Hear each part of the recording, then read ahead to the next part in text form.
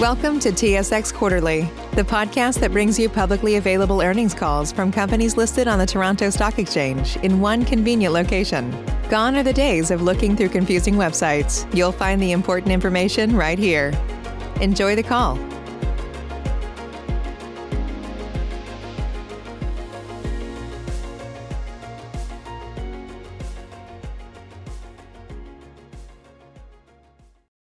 Good afternoon. My name is Christine, and I'll be your conference operator today. At this time, I would like to welcome everyone to Canadian Pacific's first quarter 2021 conference call. The slides accompanying today's call are available at www.cpr.ca. All lines have been placed on mute to prevent any background noise. After the speaker's remarks, there will be a question and answer session. If you would like to ask a question, simply press star, then the number 1 on your telephone keypad. If you would like to withdraw your question, press the pound key. I would now like to introduce Chris de Bruyn, Managing Director, Investor Relations and Treasury, to begin the conference. Thank you, Christine. Good afternoon, everyone, and thank you for joining us today. Before we begin, I want to remind you this presentation contains forward-looking information. Actual results may differ materially. The risks, uncertainties, and other factors that could influence actual results are described on slide 2, in the press release, and in the MD&A filed with Canadian and U.S. regulators. This presentation also contains non-GAAP measures outlined on slide 3. With me here today is Keith Creel, our President and Chief Executive Officer, Nadeem Velani, our Executive Vice President and Chief Financial Officer, and John Brooks, our Executive Vice President and Chief Marketing Officer. The formal remarks will be followed by Q&A. In the interest of time, we would appreciate if you limit your questions to 1. It is now my pleasure to introduce our President and CEO, Mr. Keith Creel. Thank you, Chris. Good afternoon. Appreciate everyone joining us today. Certainly, we've got some exciting things to talk about. I would suggest the results are very compelling. I look forward to getting to those and sharing those great results and thanking our 12,000-strong family of railroaders that enabled them. But before we get to the actual results, I think it's appropriate that we address perhaps the M&A buzz that's in the air. And I'm going to take it from an approach where I'm going to focus on the truth, because the truth matters. I think the truth will indicate that yesterday we all woke up to witness CN's unsolicited alleged superior offer to the KCS board and to the market in comparison to our partnership agreement with the KCS that we announced a month ago. And I'm sure the truth is you're all sitting there thinking, well, where does CP stand? What do we think? How will we react? Perhaps were we surprised? And I think the best and only way to address those points, and frankly anything tied to what is truly the only unique and unparalleled strategic value opportunity combination, is with the truth. The undeniable facts. I think that's perhaps the best way to do that. So let's start with, were we surprised? The answer is no, obviously. Perhaps I've got a bit of unique industry experience in my history. I've uniquely ran both companies, as a CEO, obviously, at this company, as an operating officer at this company, as the senior operating officer at the competitor, the alternative, both with experience on the CN network. And actually, I think perhaps people realize by now, if it's not my vernacular that gives it away, then my resume does. I started my career with the Canadian National and the Illinois Central in Memphis, Tennessee, and worked in Jackson, Mississippi, where as I shared with our KCS partners last week in Kansas City, my first experience 25 years ago, working with the KCS started.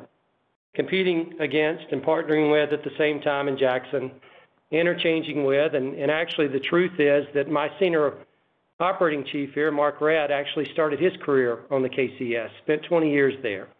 And that's where, if I go back to my IC days, I developed the respect for Mark as an operator.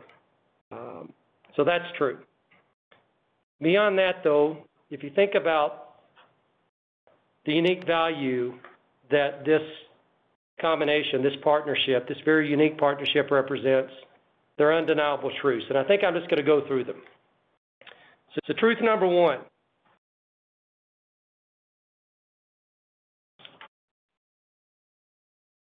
Based on the merits, the facts of our proposed combination in partnership with the KCS, our combination, CP-KCS is the only true USMCA network and opportunity. It's the only possible Class 1 combination that answers the STB's public interest test. The only, not one of many, the only. Why do we say that? Why is that true? Why is that undeniable? Well, number one, let's start with truth number two. It's pro-competitive. Multiple fronts, new routes, new markets, new competition introduced. Customers get reached today with this combination when approved, and we believe it will be, that, quite frankly, without it is impossible. New competition is introduced, be it with BNSF, be it with UP, be it with CN, that simply doesn't exist today that's enabled by this combination. Truth number three, pro-service. The service that this creates where service doesn't exist for many of those customers, the opportunity perhaps to invest in a grain elevator 200 miles north of Kansas City in the heart of Iowa territory where our line runs. The KCS shipper today that perhaps have always wanted to have a better origin market, but the investment wouldn't support it. The economics didn't work.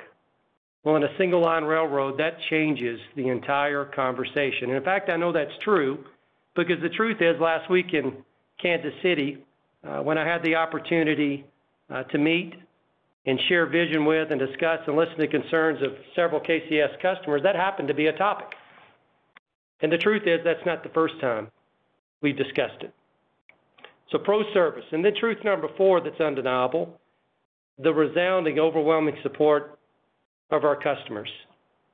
400 plus, 408, 409, the number continues to change. In fact, we welcome Bartlett, which the truth is KCS's largest customer that supports the opportunity this deal uniquely unlocks just yesterday that we filed with the STB.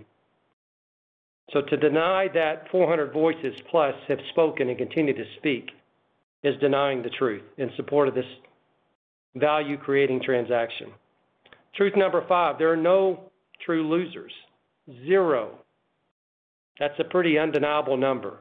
It's a very unique number. And again, the truth of this proposed transaction is the only combination that results in 0 instances of any customer that enjoys a level of service today, optionality from different carriers, to truly lose 0, only gain.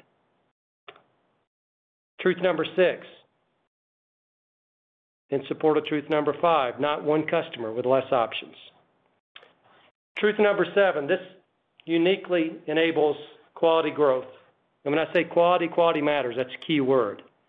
You've got 2 railroads that the last 3 years have led the industry producing sustainable, profitable quality growth. Not growth for growth's sake, growth that matters, growth that comes to the bottom line, that drives earnings performance, it drives value creation. And the truth is, these 2 railroads have led the industry the last 3 years in total shareholder return. It's undeniable. The truth speaks for itself. Truth number 8, this investment uniquely unlocks and enables additional investment to create capacity on these lines, key lines of needed capacity, especially in light of what's happening in North America today, and key routes from Mexico to Chicago and existing infrastructure that we uniquely own, being CP and KCS, that quite frankly, standalone would never be possible. Truth number 9, it benefits the environment. True, realistic opportunity to take trucks off the road and put them to rail. And another undeniable truth, if you think about some of the communities that matters in, I think about Chicago. And you know why I think about Chicago? Because the truth is I'm a Chicagoan. I live in Chicago. I understand the congestion on the highways in Chicago. I've lived it. I understand the congestion in the rail network and how exposed we are at times. I've lived through it. So to suggest that bringing more traffic into Chicago is beneficial, I think is untrue. to suggest that taking traffic out, to suggest that taking trucks off the road that otherwise would be populated on Highway 294 or on Highway 80 or on Highway 90 or on Highway 94, to take them off the road and put them on the rail, that's a huge opportunity, not only for local congestion and less greenhouse gas emissions in the Chicago metropolis area, but for the entire route from Mexico, from Monterey, Mexico City, that 2,800 miles we talked about yesterday, I heard so much about. To truly realize that opportunity is undeniable. Number 10, the truth that it unlocks unique, actually attainable value for the shareholders. This deal is approvable. It's doable. And in order to realize the value, you got to get the deal done. There's over $800 million of conservative synergies that we've spoken to that this deal represents for our shareholders to benefit from. For our employees, both KCS as well as CP's job creation to benefit from. For the environment truly to benefit from. Value across all areas. Truth number 11. All those reasons stated 1 through 10 leads to one undeniable truth, and that's called deal certainty. This deal represents a path to true realized value. Compelling value now, and the value it represents, and even more compelling value long-term sustainable value that is only uniquely created by this combination. Those are undeniable truths. Now, keeping with that thought, let's now take a look at the CN KCS proposal. Let's talk about what's undeniable truth. So, were my eyes open yesterday when I read the press release? The truth is, yes. The headline value number was undeniably eye-opening. $325. But the reality is that only matters if it's attainable. Unrealized value is still equal to zero. If you can't do the deal, if it's not doable, you never get there. The facts matter. Truth number 2. Why I feel so strong about number 1? This deal is anti-competitive. When you look at it, the facts, and not just the spin or perhaps the small, I think, disingenuous comments yesterday that this really boils down to 65 miles in Louisiana. Come on, man, that's not the truth. It's anti-competitive. How many customers, multiple customers, are losing service options? How many customers today that just CPC and alone enjoy an opportunity to choose between the two of us in partnership with KCS lose that option? How many 2-to-1 scenarios? How many losses of routes 4-to-3? The undeniable truth, if I'm in Superior, Wisconsin today, and I happen to know who is in Superior, Wisconsin today, it would be CN, UP, BN, and guess who? CP. Well, guess how CP gets to the southeast out of Superior, Wisconsin? CP partners with KCS over Kansas City. The truth is, our deal represents a single-line move with the CP-KC combination. The truth is also that in the absence of that, you eliminate an option in Superior, Wisconsin. And that's just one of many. Somehow that truth didn't come out yesterday. Truth number 3, it's anti-service. How many customers are left with no service or less service options? The truth is, once it's analyzed, those numbers will be revealed because certainly they weren't spoken to yesterday. But the truth will be revealed because the truth matters. Number 4 truth. Already an overwhelming outcry of opposition from customers. And here's some undeniable truths. The reality is this proposed transaction, CN-KCS, is already picking winners and losers. The truth is, if you're in the ag industry and you happen to be located in North Dakota, South Dakota, Minnesota, Iowa, in the grain belt of America, middle America, this deal represents a lost opportunity. This deal strands your product. This deal says you never enjoy single-line service that the CP-KCS provides or creates in the history again. This says if you're an ADM or CHS, and those are our customers at CP, the truth is they hurt. The truth is they're penalized. Let's talk about the automotive industry. The truth is, if you're Ford or GM, you're a current CP KCS OEM that enjoys business coming out of Mexico, moving to all Canadian markets over Kansas City through that partnership. In the absence of that partnership, what are your options? The truth is, and if I were at Ford, I would be concerned. Conversely, General Motors. The truth is, CN has 4 plants in the U.S., 2 in Canada, and in this instance, if CN were to combine with the KCS, they'd have 3 uniquely single-line served GM plants in Mexico. The truth is that creates imbalance. CN would serve nearly half of their North American plants. If I were General Motors, I think I'd be concerned. Let's talk about ECP, energy, chemicals, and plastics. Truth is, think about the propane customers. CN would have virtually a monopoly on the propane market. They'd have control of complete markets, access for LPG, CN Rupert export, U.S. and Canada destinations in Mexico. If you're Exxon, and that's a customer we care about at Canadian Pacific, and you happen to be located in Edmonton because they are, and you also own a refinery in Baton Rouge that today is uniquely served and provided access by a CP KCS combination over Kansas City, or the alternative would be a CN direct line to Baton Rouge. That goes away. That's the truth. Forest products. There's some more painful truth there too. If you're a customer single line served by CN in Canada, you understand they've already got control of 90% of the Canadian production. In this model, they're suggesting the truth is they could direct forest product flows based on broad control of origin and destination markets across Canada and U.S. They could pick and choose. The truth is, I don't know a customer that would enjoy that or choose that. Now let's go to intermodal. That's where the real value creation is in this story. The truth is there's only 4 north-south options today. UPBN, CN, and KCS.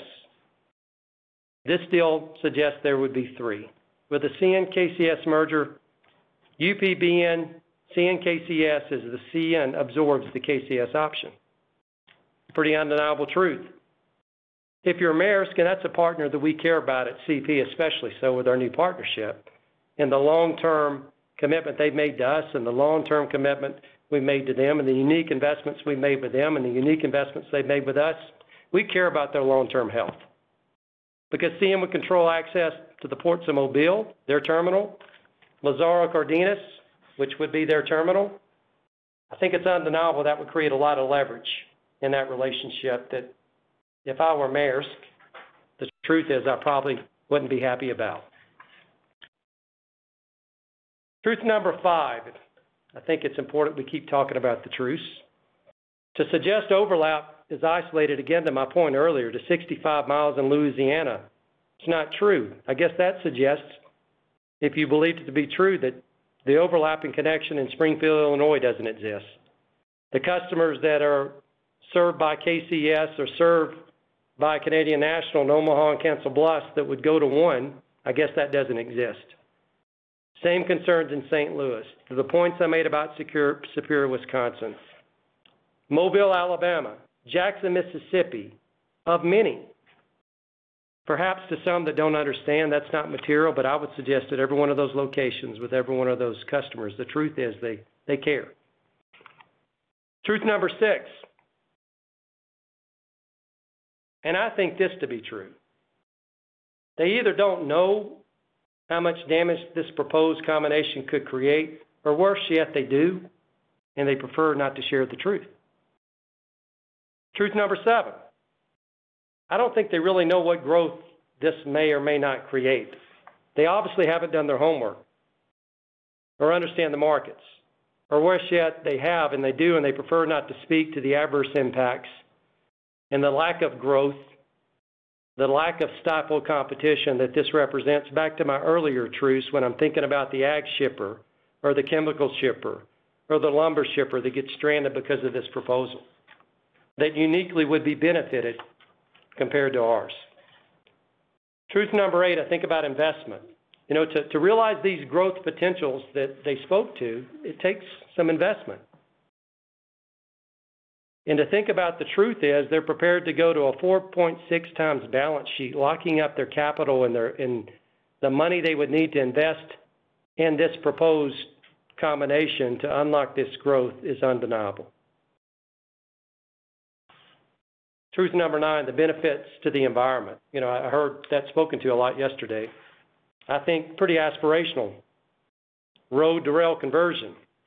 I think we understand the market better than they have because we've done our diligence. We've been at this for quite some time in partnership with our partners at KCS developing these opportunities. You know, John will get to the facts, the truth of our synergies. Conservative, yes, but realistic, absolutely at the same time, yes. And to think about the number I heard yesterday, 75% of the synergies, of this $1 billion of synergies, is all in intermodal. If you look at the facts, suggests that this intermodal is coming off the road, going to the rail. It's coming out of Mexico, Monterrey, Mexico City. It's going to Chicago. It's going to Detroit. It's going to Toronto. Again, if I go back to our truths about our deal, let's just speak about Chicago. The truth is, their terminal is located on the south side of Chicago, and perhaps a smaller terminal in Joliet. If the traffic is going there to get to its markets, which are currently all over the greater Chicago area, it's a very large population center. The truth is it's going to be on the highway. The truth is it's still going to congest the streets of Chicago. It's still going to create greenhouse gas emissions in Chicago. And again, sticking to the Chicago truths, if I think about the western part of their network and I think about all those other truths with the way they would direct traffic, CN's only route to access the new network they proposed via Kansas City or their existing network is through Chicago. And you know what? It is true that it would go over the EG&E. The truth is probably the folks that live in Barrington, the same folks that were concerned about the deal when it was created, the same environmental impact, the adverse environmental impacts that CN has had to mitigate. I know to be true because I understand those. I was there when that was created. It's those same communities. It's Barrington. It's Aurora. It's Naperville. It's Joliet. Those are truths. And I would suggest that their truth and their reality would beg to differ with perhaps the version that CN has put forward. Truth number 10, is the value really attainable? To me, if value is unattainable, it's not true value. And I think you got to think, is it attainable? Even if we're in denial, I think this is a fact. I think nobody would discount this or disagree. I heard yesterday a mention of pioneers, PSR pioneers. Well, the last I looked, the truth is they don't work there anymore. They're not there. They're running out of the railroads. That talent is all over this industry. It's not the pioneers, at least, still working at Canadian National. So then I think about the current company. They say they can, but can they? And the truth is I have to go back to the only thing I can look at, and that's fact. And the facts show, and I think I spoke to it earlier, the track record. That's all I can gauge it by. That's the truth. 10 years of underperformance in our industry. 10 years of underperformance. Not 1, 10, a decade. And if I go back in history, because I was there then, 10 years ago, that team, those pioneers led the industry. They didn't trail the industry. It's a different team. It's a different game. So to assume the same future performance because we did it in the past, we could do it in the future. The truth is that as an investor, that's a pretty risky proposition. That leads me to truth 11. Absolute truth that's undeniable is deal uncertainty for all of 1 through 10, which means to me the headline value could be 500% more than our real attainable value. It's fantasy money.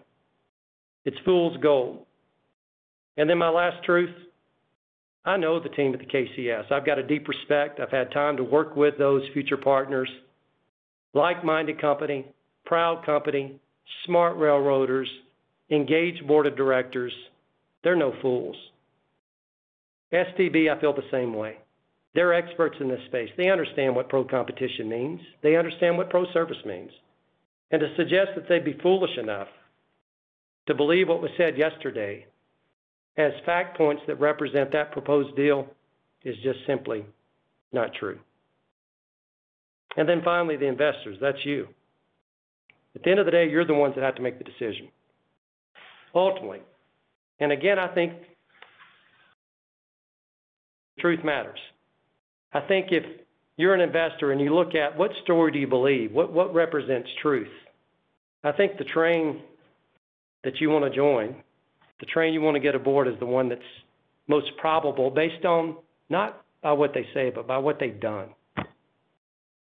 Our story at CP, it's a story of doing what we said we're going to do. It's a story of turning this company around, taking this proud, talented group of railroaders and creating a unique value in this industry. That's a 10 times multiple over the last decade compared to that story. And again, the truth is you'll have to decide where to put your value. So that's my story of the truce.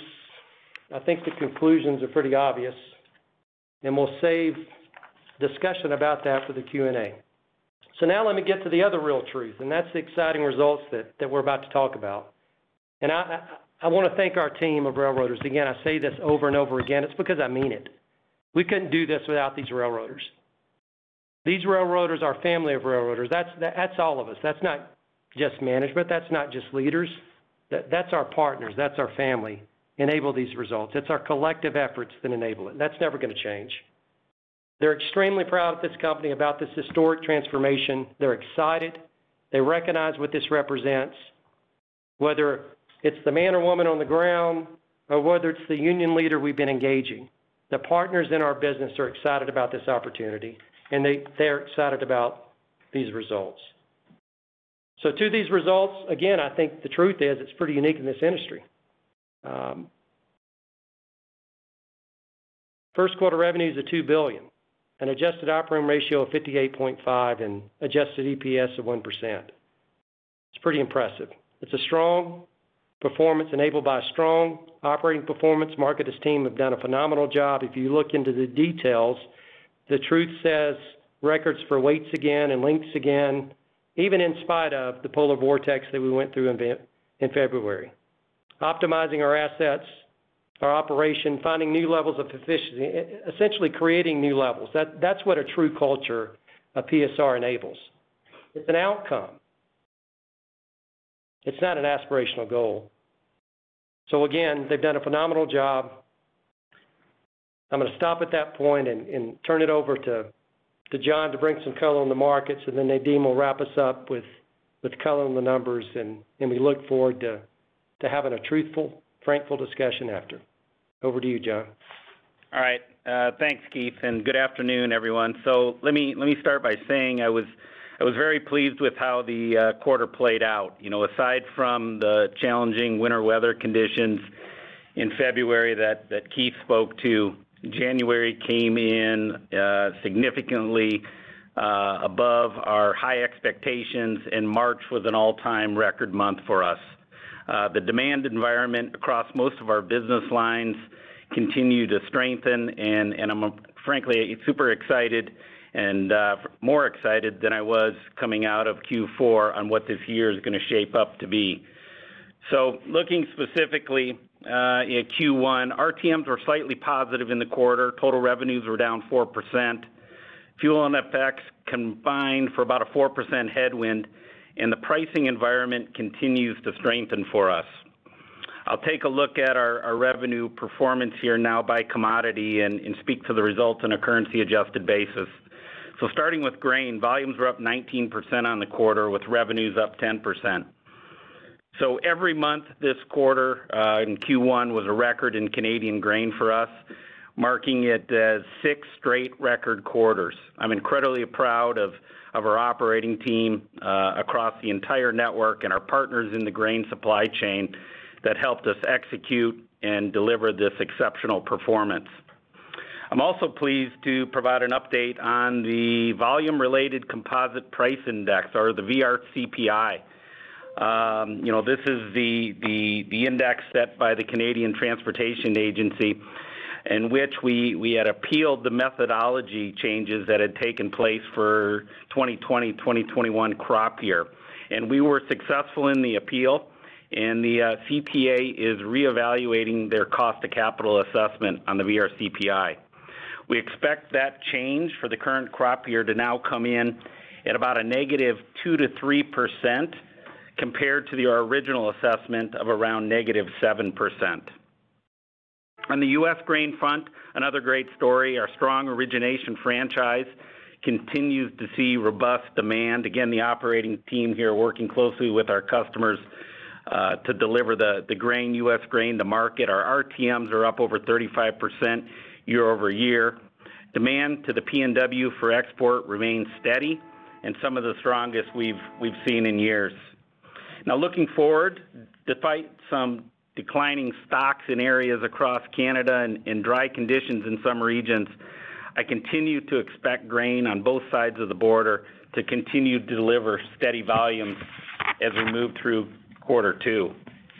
On the potash front, volumes were down 9% on the quarter. The decrease in volume reflects the impact to export volumes as a result of some track expansion work that's been ongoing at Canpotex's Portland facility. I can tell you this work is now completed. We're working closely with Canpotex as this will drive increased capacity and new efficiency through this terminal outlet. Although April here is off to a little bit of a slow start, the demand for potash remains extremely strong, and I still see an opportunity to deliver record tonnages in potash for Q2.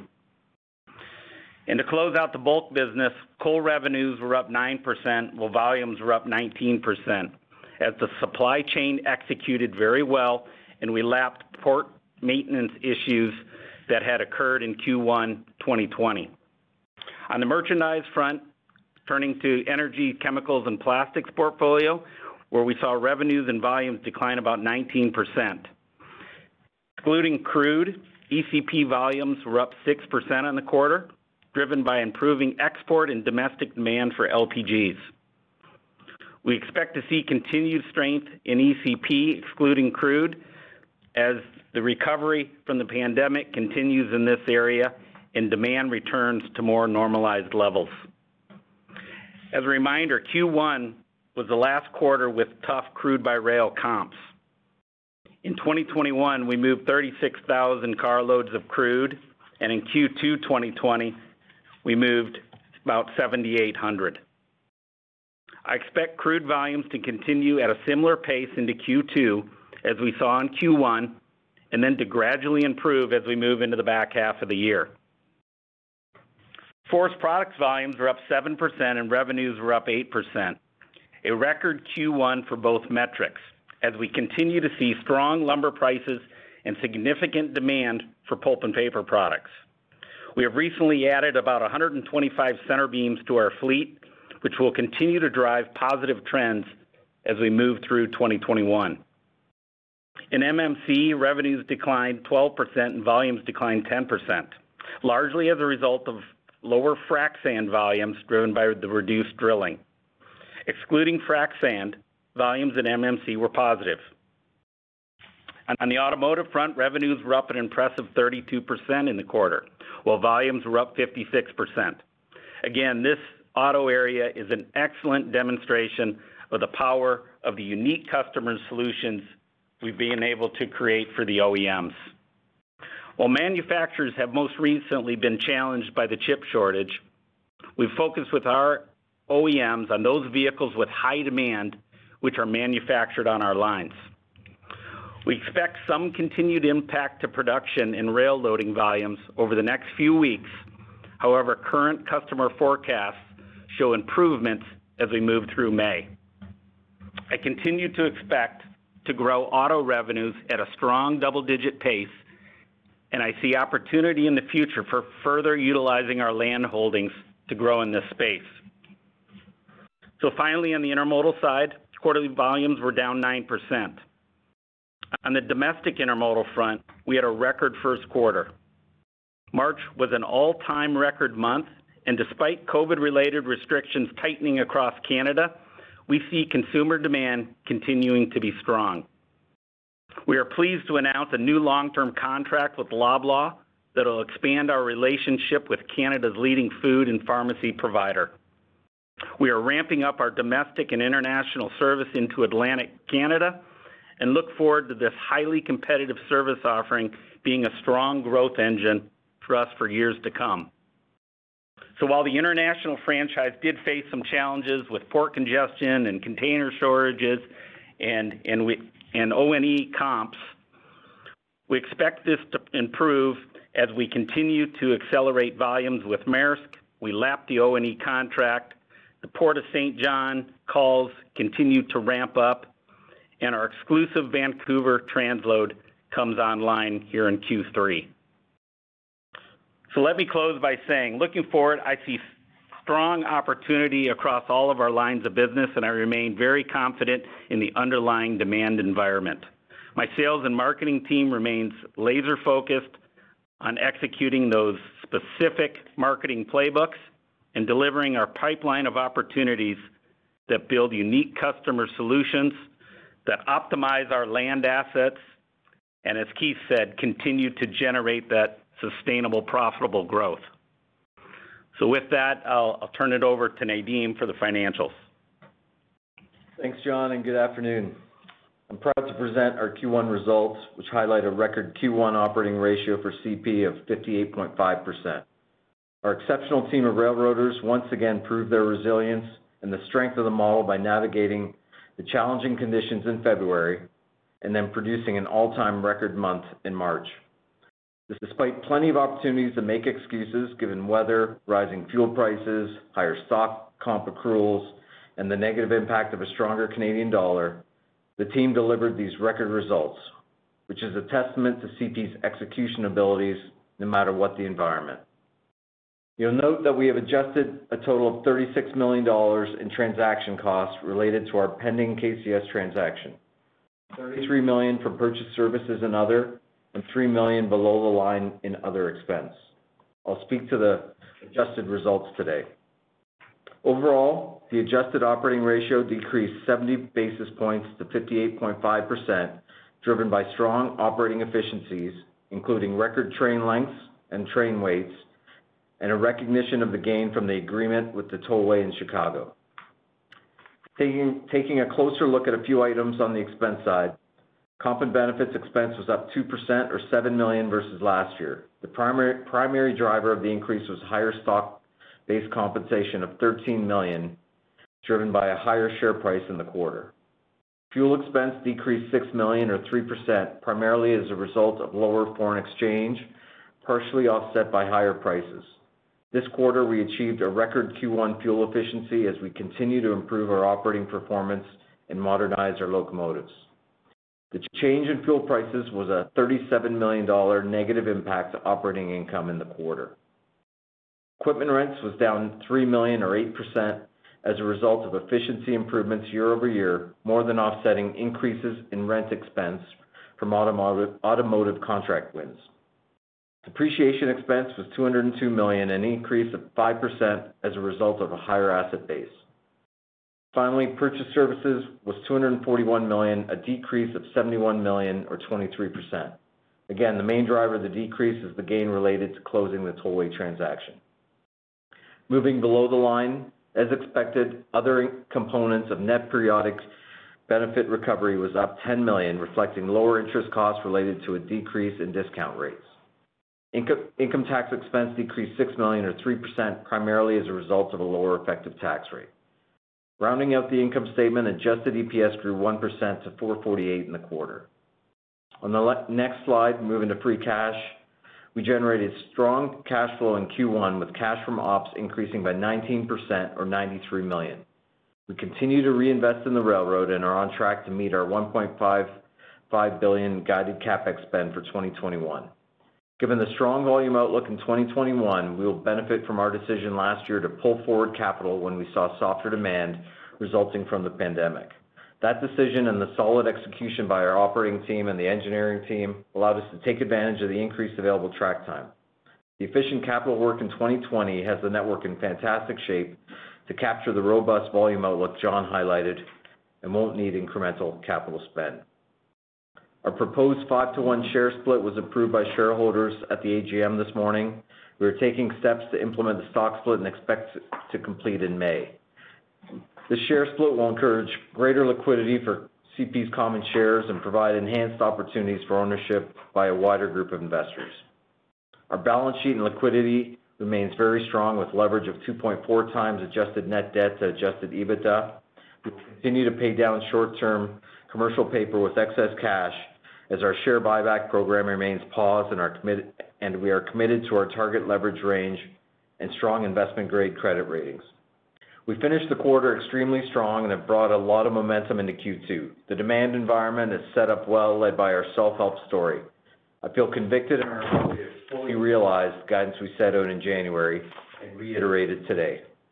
With that, I'll turn it over back to Keith to wrap things up before we get into Q&A. I think maybe I'll close with where I started.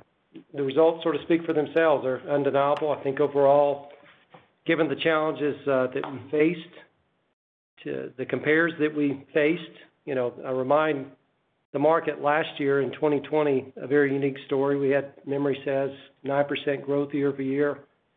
And against the toughest compares in a very tough environment, especially the same that all of our peers in the industry face, for this result to be enabled by this team, I'm extremely proud of it. And with that, I think we've said enough, and let's open it up for some truthful discussion. Thank you. If you would like to ask a question, simply press star, then the number 1 on your telephone keypad. If you would like to withdraw your question, press the pound key. As previously highlighted, please limit your question to 1. There will be a brief pause while we compile the Q&A roster. Save big on brunch for mom, all in the Kroger app. Get 16-ounce packs of flavorful Angus 90% lean ground sirloin for $4.99 each with a digital coupon. Then buy 2, get 2 free on 12 packs of delicious Coca-Cola, Pepsi, or 7-Up, all with your card. Shop these deals at your local Kroger, less than 5 miles away. Or tap the screen now to download the Kroger app to save big today. Kroger, fresh for everyone. Prices and product availability subject to change. Restrictions apply. See site for details. Your first question comes from the line of Fadi Chamoun from BMO. Your line is open. Please go ahead. Okay, thank you. Appreciate the time and taking the time to explain through this, Keith. So quick question maybe on the synergies now that you've had kind of, multiple weeks here to talk to customers, maybe understand on the ground a little bit more what this means. How do you feel about that synergy outlook, and do you feel that there is a kind of significant upside to what your initial expectations were? Absolutely understated. Big opportunity for these two teams together to create, overachieve well beyond what we assumed in our deal. Okay, and maybe just a quick follow-up on that. Ultimately, it feels like this may come down to who win the hearts and mind of customers at the end of the day to sway maybe in the STB mind which way they should go. Is that how you kind of see this playing out? Well, Fadi, I think that's obviously it's critically important. I'm not going to say it's not, because if the customers are against you, the customers who we serve, the STB is going to listen to that, which is why I feel so good about our deal.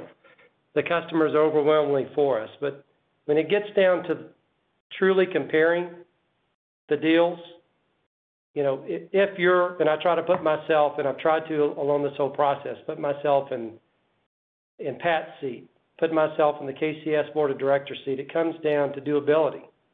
It comes down to, can you get the deal done? It comes down to risk that you have to embrace to realize the value for your shareholder. And the truth is that the voting trust is the trigger here. The new rules mean that CN has no choice but to have its voting trust approved by the STB and their proposal under the new public interest test. unlike CP. CN can't pass the test because ultimate regulatory approval of its deal is so complex and uncertain. That's undeniable. The STB will not want KCS to go into trust with so much uncertainty about whether it comes out as part of CN or not. And I believe the truth is, nor would their board or their shareholders. That's what it comes down to. Can the deal be done? Can the value be realized? And there's only one answer that truly meets that test. Not two, just one. Thank you. Your next question comes from the line of Ken Hoexter from Bank of America. Please go ahead. Hey, great. Good afternoon. Keith, if we could just focus on your performance, maybe just talk about your outlook now on volumes, given the improved economy, or maybe it's for John, I guess. You had talked about upper single-digit carload and RTM growth. What's changed? Are you seeing more acceleration to that given the exit in March? Maybe just talk about, updated performance. And then, Dean, I don't know if you want to throw in maybe a margin outlook thought on that as well. Thanks. Hey, Ken. So it's John. I'll take that and let the others jump in here. Yeah, extremely convicted, high single digits. That's the path there is still directly where we're marching. I was super pleased with how January got launched. Of course, February was a little bit of a struggle, but I expect to see us perform well. We're off to a good start here in April.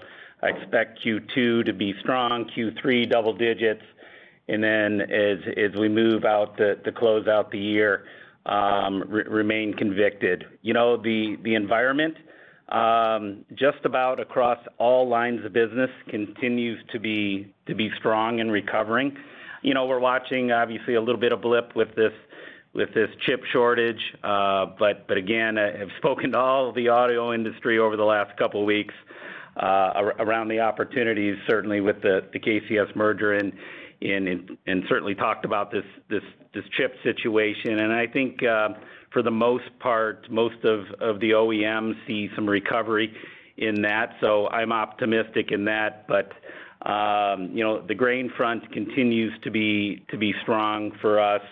We're starting to see maybe a little bit of dwindling of stocks in certain areas across Canada, but nothing that I see would really impact us here in Q2. So I remain optimistic there. As I said, the potash opportunity, Ken, is tremendous in Q2. There is been a lot of pent-up demand in that space, and actually the Canpotex forecasts versus what we moved in Q1 are up about 70%. So there's a lot of opportunity on that front, and you know what? We're only going to gain momentum on the intermodal side of the business. Maersk business is ramping up. Hapag-Lloyd is expect to see a press release here in the coming weeks around their first port of call into St. John. As I spoke about, our domestic intermodal business is really starting to ramp up into that marketplace too. So all that to say, still a lot of conviction and excitement on what 2021 holds. Ken, just on the margin side, I mean, we're extremely convicted. We talked about in January getting to a mid-50s type of operating ratio, and we're still on pace for that, despite the polar vortex and a tough February, and obviously fuel prices have been challenges for the industry in terms of the overall operating ratio headwind that creates, but that's not an issue for us. We'll overcome it. Stock comp was a big headwind in Q1 as well. So again, we're not worried about headwinds. Feel more convicted that we have a path to potentially even hitting that double nickel. Yeah, we could see it, Ken, even through the snow. It's the sunshine, and today it's a little bit clearer. Great. We had hail here, so appreciate the insight. Thanks, guys. Your next question comes from the line of Brian Ossenbeck from J.P. Morgan. Please go ahead. Hey, thanks. Good afternoon. Appreciate you taking the question. Maybe just to stick with the fundamentals for one more here. Can you just talk about the capacity and your confidence in having that capacity for growth that you're projecting here? Maybe even if demand is a bit more pent up than you think. Obviously, there's some pretty big numbers in potash that John just mentioned, but maybe you can address it from both a headcount perspective, how the hiring is working since you gave the December bonus, and then just from the network side, can you really keep those trains at the same length and size as volume comes back? I'm not concerned about capacity, and the answer is yes when it comes to train length and train size and weight, which all leads to the productivity that drives your crew starts, that drives your crew productivity, obviously your cost. I say that I look at second quarter and what we did in the first quarter is being surpassed already. Train length has increased, train weight has increased, productivity on crew starts, RTNs per employee, locomotive productivity. We've got locomotives that we have prepared for an even higher level of business. Given what we had assumed to be, if we go back in history, would be a different demand environment in the crude space. So we have that in our back pocket. We have capacity. Obviously, it depends on when it comes and where it comes, and we control that. We're careful, very careful not to overcommit and underdeliver on our railroad. That's value destruction. That's not value creation. But resources are not an issue. Thank you. Your next question comes from the line of Allison Landry from Credit Suisse. Please go ahead. Thanks. So Keith, you suggested that at around 4 times leverage that CN is locking up capital that could be needed for investment to capture growth and synergies. Should we interpret that as a comment as sort of unwillingness by CP to take up leverage, to a similar range to come closer to the CN bid? And I guess, are you willing to raise your initial bid, or is your view that you don't need to because of the regulatory risks? Well, I think you just answered the last question. When it speaks to leverage, it's 4.6 is what I was speaking to, and I just frankly don't believe that's the right value proposition for our shareholders, to put our balance sheet at risk, to use all of our capacity and our powder, to take away our ability to respond with shocks to the market. I just don't think that's a healthy place to go to at this point. And in all honesty, I don't have to think about that because it's not a true alternative. That's a hypothetical situation. It's not a real deal as far as I'm concerned. It's kind of fantasy land. So my answer would be it's nothing that we're considering at all. Okay. Thank you. Thank you. Your next question comes from the line of Steve Hansen from Raymond James. Please go ahead. Yeah, thank you. Keith, just dovetailing on your crystal clear response on the last question, in the outside scenario that shareholders go the other way, how do you feel about your growth prospects otherwise? Do you feel like you've still got lots of growth prospects in the absence of the KSU? Is this a deal that you view as absolutely essential to get done, or are you comfortable with not having it? I think we've demonstrated that we can create our own unique success, our value creation story. We've done it without it. Obviously, the value that would create, compared to what we could create without it, it's 2 different outcomes. I'm not going to suggest it's not. That'd be disingenuous to suggest that. But I would say that this railroad has shown its resiliency. We've got a very capable network in Canada, at least. Now, when you get to the States, that the dynamic changed in a very unhealthy way in that space, then obviously we've got a responsibility to grow and create value and provide options for our shippers. So it would suggest perhaps we have to look at alternatives. And in all honesty, we thought about those. We've talked about those. History says we've even considered those. And if you look at them in comparison, the truth says that those potential hypothetical scenarios are less complex than the one that's being suggested by CN with KCS. Indeed. Thank you for the time. Thank you, Steve. Your next question comes from the line of Chris Wetherbee from Citi. Please go ahead. Yeah, hey, thanks. Good afternoon, guys.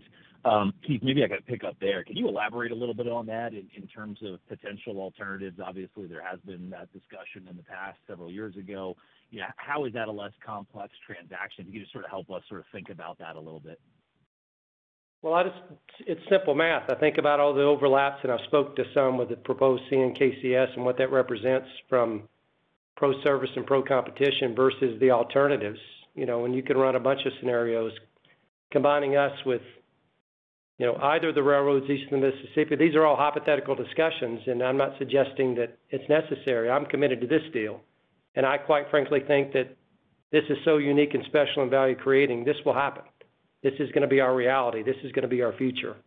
And it's exciting. So I haven't wasted a lot of time looking at those other alternatives, and I certainly don't think I'll get to that point where we have to. But if we did, hypothetically, I think there's a case to be made and a responsibility that we'll have. And Chris, we'd be the smallest Class 1 in that scenario. Okay. Understood. Thank you. Your next question comes from the line of Justin Long from Stephens. Your line is open. I wanted to ask about the synergy target you've laid out. Obviously, the commentary around that is it errs on the side of conservatism. I would guess in the last month or so, as you've collected feedback from some of your customers, we can see the results that it's overwhelmingly positive. Is there anything you can share in terms of what the upside opportunity looks like on synergies? Are we talking closer to $1 billion? Just some more detail around that, and maybe where you see the opportunity that's incremental by geography or a particular commodity group. Would love some more color around that. I'll let John speak to the revenue side, but I can tell you now on the cost side, we took a very conservative approach, and this isn't about cost cutting or rationalization. This is about value creating, and it's about growth. But even in a growth world, we can become and will become more productive. We're going to run more fuel-efficient, longer trains. We're going to gain efficiencies on locomotive productivity. We're going to close the gap and gain efficiencies on car miles per car day. I heard Sammy mention locomotive productivity last week on their call, and I just that alone, if I look and compare and I think about the unique value this creates, I look at our numbers, and this is all public information. There's a meaningful opportunity to close that's going to create locomotive capacity without capital expense. Think about it. If you do the math, 30%, what's 30% of 950 locomotives? You're talking about 300 plus locomotives of created capacity just by becoming more efficient. What's that worth? $2 million apiece?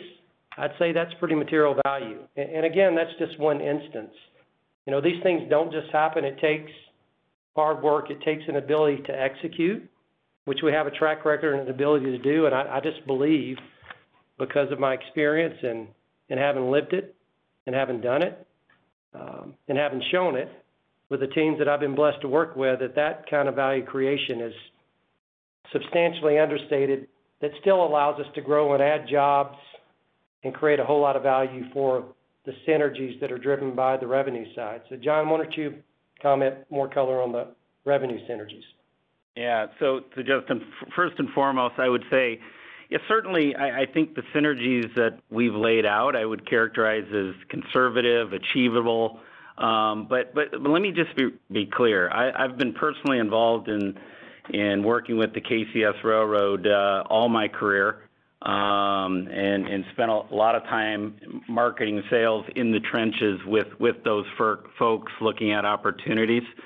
I have to tell you, they're conservative and achievable, but we've done that for a reason. We're also being realistic. We know the competition is going to bite back in certain areas. We're going to have to let our product develop to realize those synergies and those opportunities.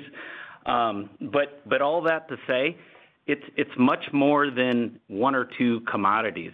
As I see these synergies, it's across all the commodities. It's not just the intermodal automotive play for CP. Certainly, we think there's a tremendous opportunity in that space that Keith spoke to earlier. There's opportunities to take trucks on the road and add that fourth competitive route north-south. There's opportunities in that auto space that will never be achievable if, in fact, the CP Kansas City Southern combination doesn't take place. The grain business, as you can imagine, I've spoken to hundreds of customers over the last month on this opportunity, and the opportunities that have uncovered themselves. I'm not going to put a number on it. Is it 200 million? Is it 500 million? It certainly could be. It's out there. The ag industry alone to grow utilizing our product, our 8,500-foot model with the KCS existing customers today, but also working on investment and opportunities on our existing network is a huge opportunity just in itself. So I feel, again, the numbers we've laid out are very achievable, and I'm excited about the opportunities these customers have brought forward over the last 3 to 4 weeks. Great. Thanks. I appreciate the time. Thank you. Your next question comes from the line of Scott Group from Wolfe Research. Please go ahead.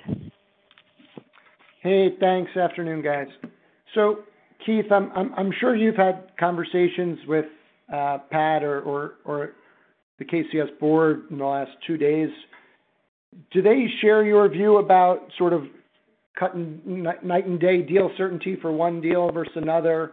So that's one question. And secondly, if for whatever reason the waiver is overturned, do you still think from a voting trust perspective it's so night and day your offer versus theirs? And then just one other thought, if you think that a CP Eastern Rail deal is achievable, why isn't that more attractive if it even further expands network reach? So there's a few things there. Thank you. All right, I'm going to make some notes, Scott. I'm going to have to come back to you for some clarity on that. So let me start with the last.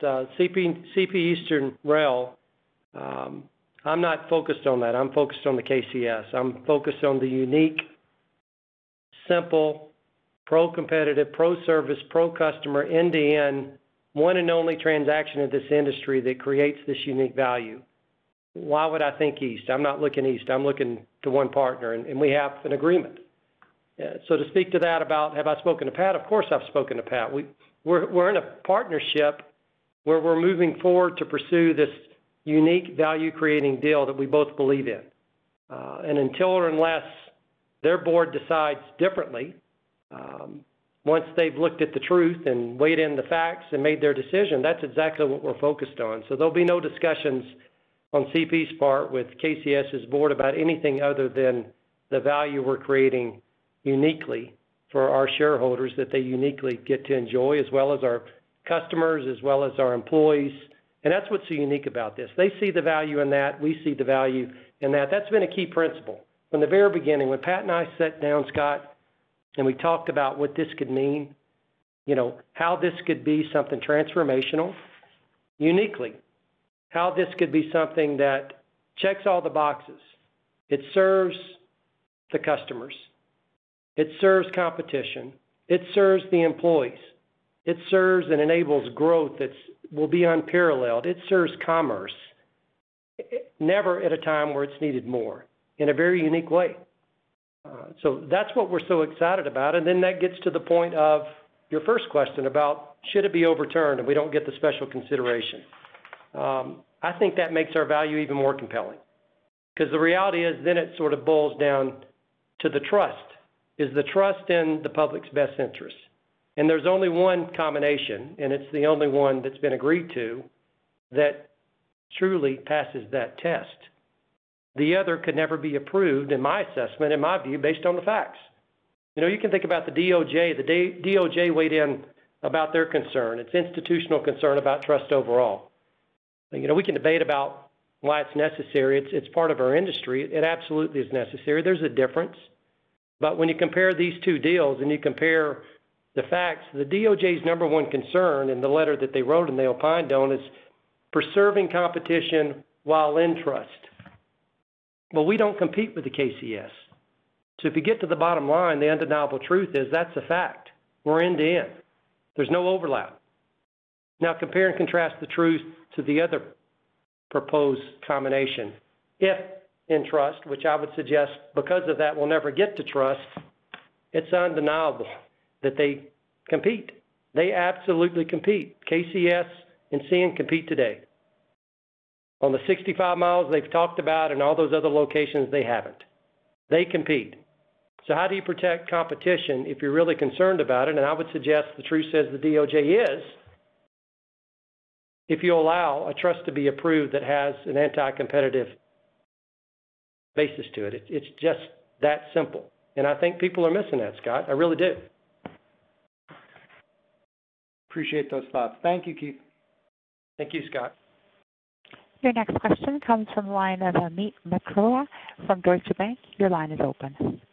Well, thanks. Keith, years ago, you had said that the fulcrum or the driver of further consolidation in the industry, that would be the need for, basically the need for capacity would be the driver of further consolidation. Do you think we're at the point now today in terms of this, hyper dearth of capacity, and more importantly, do you think that's a big consideration by the STB, just given how little capacity there is out there relative to demand and the improvement in that dynamic that comes from the fluidity of a point-to-point network? And just if I could tack on one more question related to that, when you look at other alternatives, and maybe you won't need to, but if you look at other alternatives, would CP need to be the majority shareholder of the resulting entity and the management team? Is that an important consideration for CP and for you? Thank you. My consideration when it comes to CP and any deal that I would ever consider, is it fair to our shareholders? Does it create value for our shareholders? And do we fairly share? And that was the principle in our obviously, in our evaluation of this deal that we're talking about, this combination we're so excited about. So let's go back to my thesis. And years ago, timing again, the context matters. Years ago, I was sitting in a seat as an operating officer and initially as a CEO, both at this railway as well as at the competitor's railway. And I had to deal with Chicago. And the reality is there wasn't enough capacity in Chicago. At that point in time, whether you go back 5 years or go back 8 or 10 years, 10 years says there was only one railroad that created capacity with PSR. 5 years says there was two, and now in today's world, we have all but one that have adopted this operating model that creates capacity and creates long-term sustainable value and creates an opportunity, contrary to some naysayers' belief, to create cash flow to invest back into infrastructure, to create additional capacity in a safe rail operation. And a case study of that is our railway. So as I sit today and I look at it, I look at Chicago. There's been a lot of capacity created in Chicago. Is it infinite capacity? No. But does it delay that thesis of because we didn't have capacity, it drives consolidation? Absolutely, undeniably, yes. I don't think that's a discussion for today. I don't think the STP needs to worry about a capacity play out of need. I think what they need to think about is competitive balance. This deal does not challenge that. This deal, you could argue, cements that.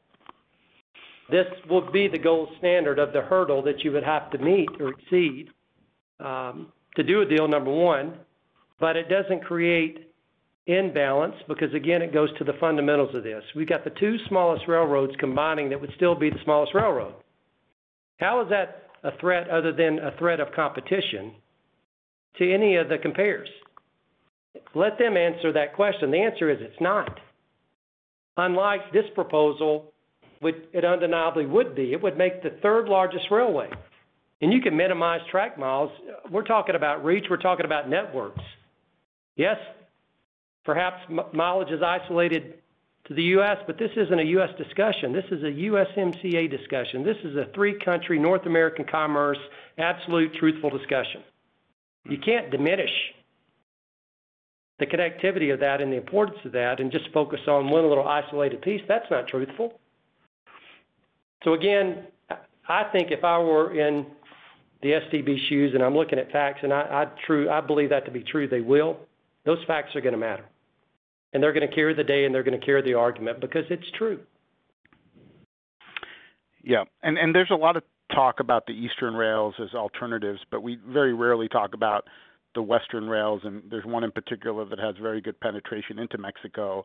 Are those alternatives in terms of, as you think about the possibility of a CN-KSC merger, kind of a competitive kind of dynamic being further penetration in Mexico through one of the West Coast rails?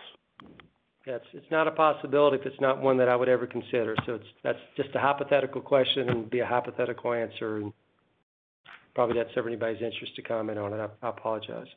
Okay, I thought I'd try anyways. Thank you very much. Appreciate it. It's right. Thank you. Your next question comes from the line of Jason Seidl from Cowen. Please go ahead. Operator, Keith and team, thanks for taking the question, and nice job on the quarter, but I'm going to focus obviously on the transaction that's on everybody's mind. You know, Keith, you seem very certain that there's a lot more overlap in the transaction, you know, where your Canadian counterparts up there said there was only sort of, I believe, 5 customers and 9 plants on 65 miles of track. Can you give us some numbers behind sort of just how many shippers you believe are at risk in this potential transaction if CN-KCS were to come to light? You know what, John, you can probably, we've been looking at it. Like I said earlier, I didn't just make up that 100 number. There's over 100 combinations of CPCN today that would be impacted by that. But let me go back to some real facts and think of the reality. The reality is I used to be a train master in Memphis, Tennessee on the Illinois Central Railroad. Back 1996, I don't know, it's been a while ago, 25 years ago. And then I went from Memphis, Tennessee on the IC to Jackson, Mississippi, as I said earlier. And my territory covered down to Mobile.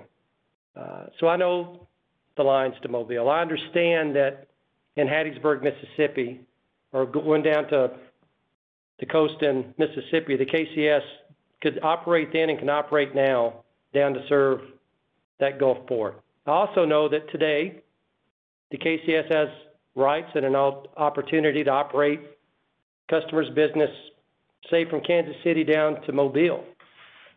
I know tomorrow if this deal were to be approved or suggested that would exist. Go to New Orleans. I spent a lot of time on that railroad south of Jackson, going down to New Orleans, Baton Rouge, Geismar, Destrehan. I know the sidings. I know the towns. I know the business. To suggest it's isolated to 5 customers that are dual served today that would be single line served tomorrow in the Baton Rouge, Geismar area, again, ignores New Orleans, ignores the competitive options, ignores the disadvantages, the pain to the customers. It's just the reality. I don't even have to get into the number crunching, which will be done, and those will show the facts to be true. I know it because I lived it. I understand it. I lived there. I worked there. I worked for those people. I understand the KCS in that space. I understand the IC in that space. I would suggest as well, if not better, than many people in this industry. Keith, I appreciate that color, and so I guess based on your comments, you would be surprised if there wasn't a bunch of shipper pushback to this potential combination. Surprised would be an understatement. Okay. I think you're going to appreciate the time. I think time will show you very quickly how many people might be opposed to this. Appreciate it, guys. Thank you. The next question comes from the line of Brandon Oglenski from Barclays. Please go ahead. Hey, good afternoon, and thanks for taking my question. So, Keith, I guess I want to follow up on that. You know, the interchanges that you talk about, because if the physical overlap is, you know, rather short. I'm not trying to spar with you here in any way. But, you know, you did say there's a lot of instances in the Midwest where you'd go from maybe 3 options to 2, and the CP option was ultimately leveraging KCS to get down south. You know, is there an ability when another, let's say the other deal did go through, what's their ability then to block those interchanges? Is that a real concern for shippers in the market? To block the interchanges, you know, there's a difference between blocking an interchange and it being a friendly interchange. So I would suggest it wouldn't be as friendly as it is today. I can't imagine a world where today we actually co-locate, and I think we've spoken to this. Had the honor of partnering with Pat last week and actually went to our joint agency in Kansas City and met with our employees. We did a town hall. I can't imagine a world where our trains, our crews would come into our primary competitor which eliminated our friendly partnership into the yard in Kansas City, and that being good for any customer, or the red carpet's not going to be rolled out and we're not going to be warmly received either in rate offerings in combination or in reality. It's just not a realistic possibility. So Brendan, if you go through that gateway today, I would suggest you'll be impacted. Brendan, I add to Keith's comments. Just think of it in terms of a propane shipper coming out of Edmonton. And frankly, we do a lot of our business out of that region down over Kansas City to connections with the KCS to get into Mexico. There's where tomorrow CN would have a direct route. I certainly, if I'm one of those shippers up there, I would be very concerned about loss of a gateway or loss of an opportunity. Versus having the opportunity to compete on a single line haul that the CPKC route would provide those shippers.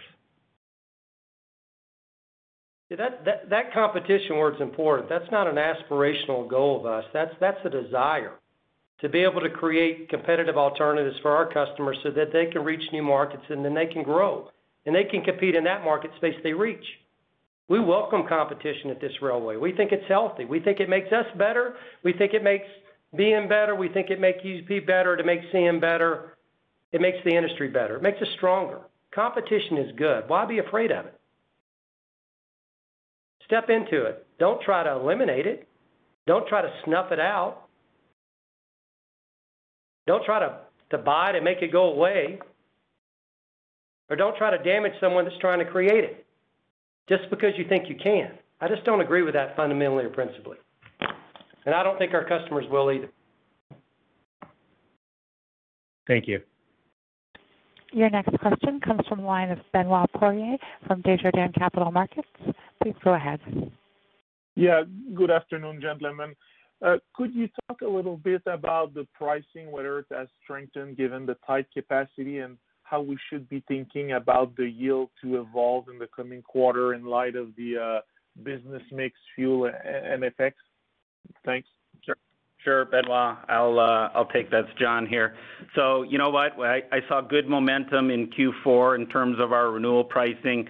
I can tell you that accelerated. So when I say 3% plus type numbers into Q1, and I don't see that changing.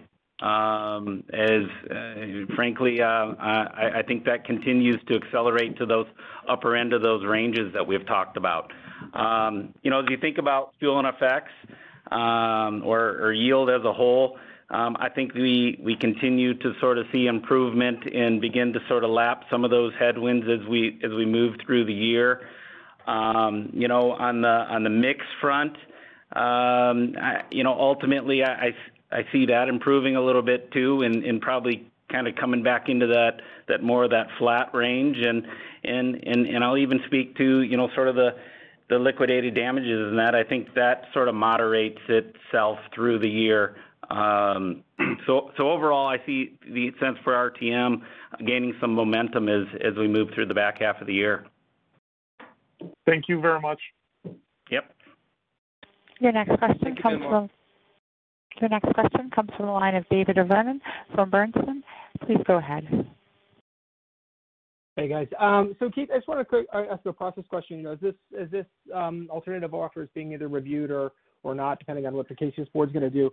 What's your expectation for the STB in terms of moving forward with its determination on whether or not there's going to be a waiver grant, whether it's going to be the transaction is going to be evaluated under the waiver rules, and separately, do you expect them to come out and say anything about your proposed voting trust structure while this other deal is out there? I'm just trying to get a sense for kind of what you're hearing from your lawyers around this, the STB's sort of work in process while this competing bid is out there. I think your words best describe it. It's work in process, and I think it would be ill-advised on my part to predict what the STB may or may not do. I think our facts are very compelling. The case is there. I believe that the facts matter. I believe that in 2001, when that carve-out was created, it was fact-specific, and our combination supports the facts that enabled that carve-out. That's what I believe to be true, and ultimately, I know the truth is the STB will make that final decision, and we believe in the facts, and we're going to continue to work with them. Their CN's proposal has no bearing, in my mind, on our facts. It's two different stories, two different set of facts, and I think that matters. If I could just kind of stick a follow-up on there, some of the facts that maybe are not on my table right now would be some of the things that Canadian National could propose to maybe address some of these competitive concerns. Is it your position that those just complicate it and make it harder to do, or that maybe those remedies that you would traditionally look to in a situation like this would not be effective? Like, how do you think about sort of prejudging the deal without looking at the potential for remedies to some of these issues that you're pointing to? I'm focused on the facts of our deal. There's no overlap. It's simple. It's end to end. It's all positive on service. It's all positive on new competitive opportunities. There's no negatives. There's no 3-2. There's no 4-3. There's no 2-1. Zero. Zero is a pretty powerful number. It's a pretty undeniable number. So based on those facts, that's what I judge my view on. In comparison, and again, I'm not even going to comment anymore. I've told you what the truth is relative to the way I assess that other deal and the complexity that it represents, and those facts are undeniable, and ultimately it's the STB's job, and they're very capable of assessing the true facts and making their determination. And I just have faith in that process, and I have faith in their professional capacity and their abilities. They're a talented group of folks. Your next question comes from the line of Tom Wadewitz from UBS. Please go ahead. Good afternoon. Keith, you've obviously given us a pretty compelling framework for why you think the regulatory approval is stronger for CPKSU. But I think if you look at it and say, the first hurdle is for KSU's board and shareholders to choose which deal. And I've heard that both sides seem to believe a voting trust would be approved. So it seems to me like with that logic, I guess I'm struggling with why KSU shareholders wouldn't choose simply the highest price, because all they need is to get a voting trust approval, and then they get their money. So I don't know if you disagree with that logic, but if that's the case, if that's reasonable, why wouldn't you raise the bid, or would you raise the bid and just do it with shares instead of taking out balance sheet leverage? Okay, well, all those latter questions, Tom, we never get to that because it all stops with deal certainty and with trust approval certainty. Our deal represents something that's achievable. There's certainty based on the facts that the STB will ultimately opine on or not in our trust being established. That supports our deal. That supports our ability to get the trust approved, to get to the value, which is the next concern that their board of directors, their fiduciary concern would be. Now, if I look at and I put myself in their shoes and I'm looking at an inferior deal that represents uncertainty, I don't care how much value you might suggest to me that's on the other side of the fence. If I can't get to it, I don't get to realize it.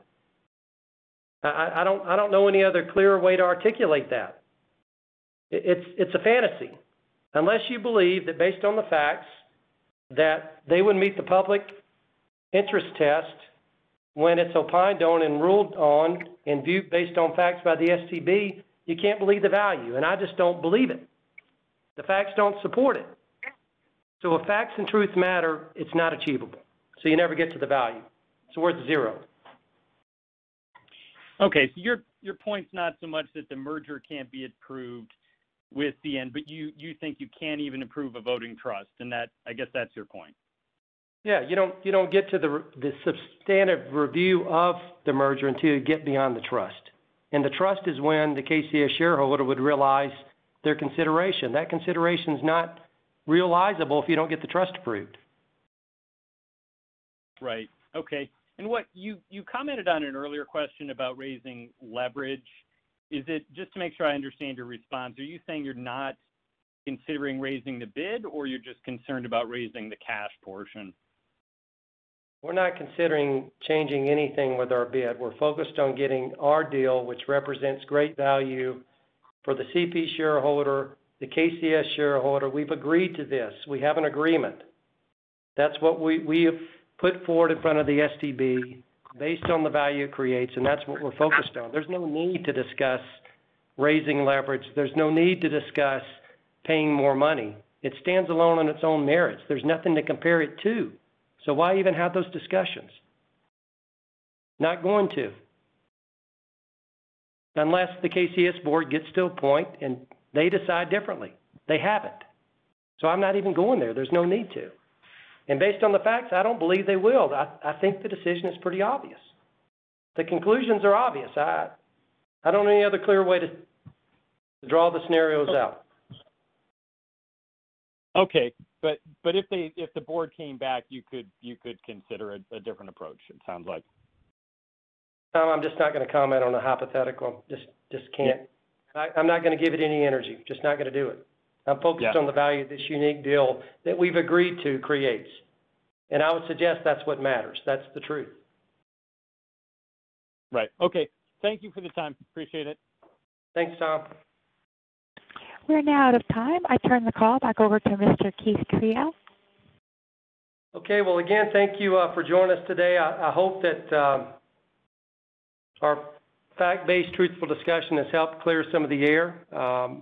I think that's our responsibility. I certainly feel that responsibility in this industry to speak the truth, both to the strengths of our deal and what the value it uniquely creates, as well as the risk that are associated with alternatives that are being suggested. We look forward to the second quarter results. This company has started strong in spite of some opposition. The second month of the year, February, was a challenging year. But the outlook looks good. We still see opportunity for margin improvement, single digit, double digit, as we progress into the year, RTM growth finishing well within what we've guided to at the end of the year, which is going to be a result our shareholders will be rewarded for, and I think the market will respect, again, based on our track record. So we look forward to seeing everyone soon. Stay well. This concludes today's conference call. You may now disconnect. Save big on brunch for mom, all in the Kroger app. Get 16-ounce packs of flavorful Angus 90% lean ground sirloin for $4.99 each with a digital coupon. Then buy 2, get 2 free on 12 packs of delicious Coca-Cola, Pepsi, or 7-Up, all with your card. Shop these deals at your local Kroger, less than 5 miles away. Or tap the screen now to download the Kroger app to save big today. Kroger, fresh for everyone. Prices and product availability subject to change. Restrictions apply. See site for details.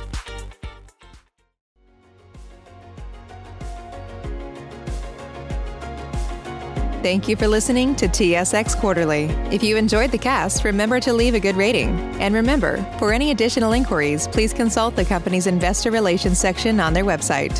See you next time.